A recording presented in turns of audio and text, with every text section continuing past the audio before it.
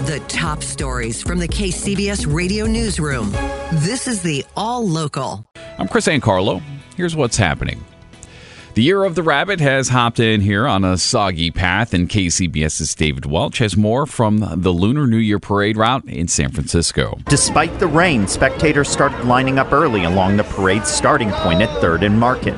Just before parade time, every spot here was filled. Are you excited? Yeah! How excited are you? Very excited! What are you excited to see? The dragon. Farther down the route in Chinatown, all the bleachers were sold out and packed. There's over 120 organizations marching in this year's parade, a Lunar New Year record, ranging from lion dancers to city dignitaries. This was District Attorney Brooke Jenkins' first parade as an elected official. Very excited, and to have my kids here is really amazing. And of course, a Lunar New Year parade wouldn't be complete without lots of firecrackers. But organizers say they felt safe. After all, San Francisco's fire chief, Janine Nicholson, was on hand watching over. As long as they're done safely. Yep. Good. Just got to do them safely. They have to ward off the evil spirits, so that's what they do. In San Francisco, David Welch, KCBS. Researchers at Stanford are using AI to predict how close we are globally to meeting our climate goals.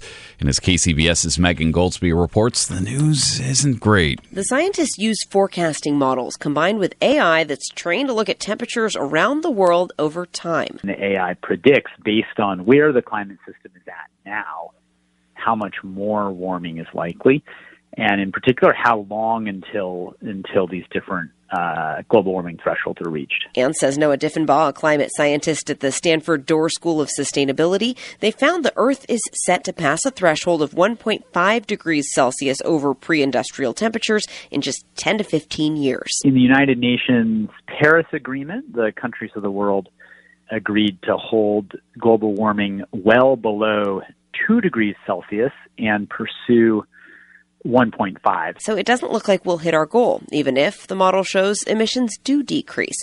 But this is not failure, says Diffenbaugh. We need to continue to set ambitious goals, he says, whether we hit them or not.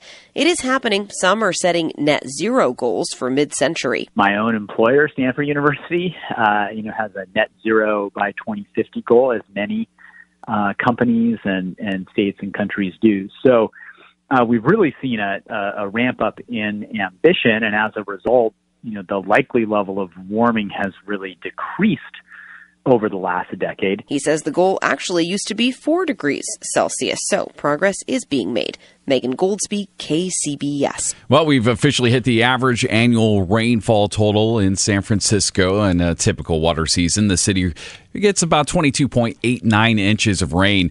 We're already above that. We hit the actual mark yesterday afternoon, but we've had more rain since then. And this with months left to go in the season, which ends June 30th. And we have even more rain on the way in the long-range forecast. Just ahead on KCBS, fire crews in Oakland beating back a 2-alarm fire in Jack London Square last night. Well, firefighters in Oakland saved much of a restaurant at Jack London Square from burning down. The call came in for a fire at Eve's Restaurant on Embarcadero West at around 5:30 last night. Firefighters were able to contain the fire to the kitchen area. It took about 45 minutes to put the fire down. There was no one in the restaurant at the time, no reports of injuries. The cause of the fire remains under investigation. Are you always misplacing your things? It's okay. KCBS's Kathy Whitman has more on a study that says it might not be a sign of memory loss. Misplacing a set of keys or forgetting where you left your phone are common occurrences and not a reason to panic about memory loss. According to a study done by Jeremy Wolf of Brigham and Women's Hospital, our minds have a massive ability to remember objects and where they are.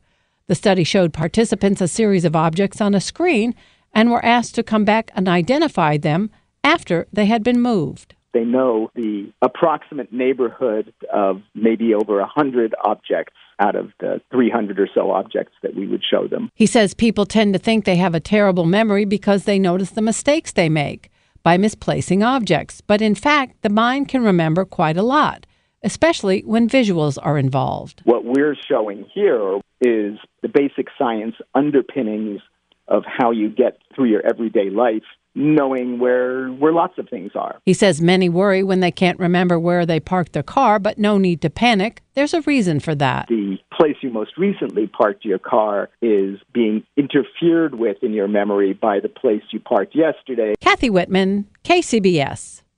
Coming up on KCBS, is Twitter's skeleton crew putting user safety at risk? We'll speak with an expert here in just about 5 minutes. It's been just over 100 days since Elon Musk's takeover of Twitter, and since we've seen a mass exodus of employees, including key personnel who developed user safety systems within the company. And for more, we're joined on the KCBS Ring Central Newsline by Laura Edelson, postdoctoral researcher with cybersecurity for democracy at NYU's Tandon School of Engineering. And we appreciate your time here, Laura, this morning. So it seems as though checks and balances have just been systemically dismantled at Twitter. Is that the way to look at it? Unfortunately, yes. You know, we've seen such an exodus of the people who really make safety on Twitter work. And we've also seen just a series of decisions from Elon Musk that, you know, seem kind of disconnected from reality almost. Why does this matter? You know, Twitter plays a really crucial role in our public digital square. Twitter is where a lot of government officials talk to their constituents. It's where journalists talk to each other. And, you know, over, you know, not just in the United States, but globally, it served a really vital function for civil discourse. And when it ceases to function because a lot of the core safety attributes of the platform are just being systematically dismantled, that's a real loss for everyone. You know, it seemed as though there was a crescendo of reaction after Musk initially took over. It's somewhat subsided, but many of the feared issues kind of cropping up, whether it's more controversial personalities having their accounts restored or just kind of weird glitches like that whole lock your account thing. How much of that is attributable to Elon Musk's decision-making, and how much of that is attributable to maybe more and more of a skeleton crew? Well, those two things are related. As more and more people have been fired, laid off, or left, there have been fewer people in the building who really know how Twitter works, who know how critical components function. And what that means is that there's fewer people around who can push back when someone who doesn't really know how these things work asks for something that's totally infeasible. Do we have an idea of how much pushback there was before Elon took over? I've never worked at Twitter, so, you know, it's really hard to say, you know, if you're not in the room. But, you know, I imagine, and I've certainly heard stories that a lot of people in that first week and that first month, you know, were exercising a restraining influence by simply presenting him with reality. You know, I think it's a lot easier to say, oh, I'm going to remove all the bots than there is to than it is to actually make the decisions that would, you know, take down automated accounts. And we're seeing this right now with, you know, they've announced that automated accounts will need to start paying some amount of money to access the Twitter API as of February 9th. But what we're actually realizing is that same functionality that enabled quote-unquote bots actually also enabled a ton of functionality that's really vital for Twitter to be a useful place. But it's kind of questionable whether Elon Musk was even aware of that before he, you know, went forward with this. Yeah, that was going to be my next question about that very issue, because, I mean, you're talking about accounts that keep track of things like legislation or earthquakes or weather. I mean, there's all sorts of functionality to that. Yeah, I mean, I think this is where it gets confusing, because when people say bots, you know, the first thing that comes to mind is something really bad. But actually, one of the things that's great about Twitter, one of the things that makes it so useful, is that there are these automated accounts that have been enabled by this API, and it makes Twitter the rich experience that it is, that, you know, really, you know, is incredibly useful. Like, I'm sure I can think of 3 or 4 bots, some of which are, you know, really fun. One that I love is like the Frog and Toad bot, but also I follow a bot that makes legislative documents available. That's incredibly useful, you know, to see things just as they're coming out. And bit by bit, he's taking apart, you know, the functionality of Twitter, the thing that made it a really special, useful place. And to me, it's questionable what will be left at the end of this. So what's the answer here? What do we do? What does Twitter do? How do they right the ship? You know, I think we are seeing why really critical pieces of our civil infrastructure shouldn't be run by one man.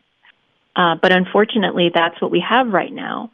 I think we can hope that Elon Musk comes to his senses and stops destroying this asset that he purchased. But we are building other platforms. We are going to other places. And, I don't know about you, but I've been using Mastodon quite a bit more. I've been using Post quite a bit more. And I think that, one of these other emerging services will develop more utility, and we'll find another place where this kind of work can happen. Laura, your time is much appreciated this morning. That was Laura Edelson, a postdoctoral researcher with cybersecurity for democracy at NYU's Tandon School of Engineering, talking a bit about Twitter, the state of things here, about 100 days plus after Elon Musk took over. Subscribe to the All Local wherever you get your podcasts and stream us on your smart speaker 24/7 by saying, play KCBS Radio.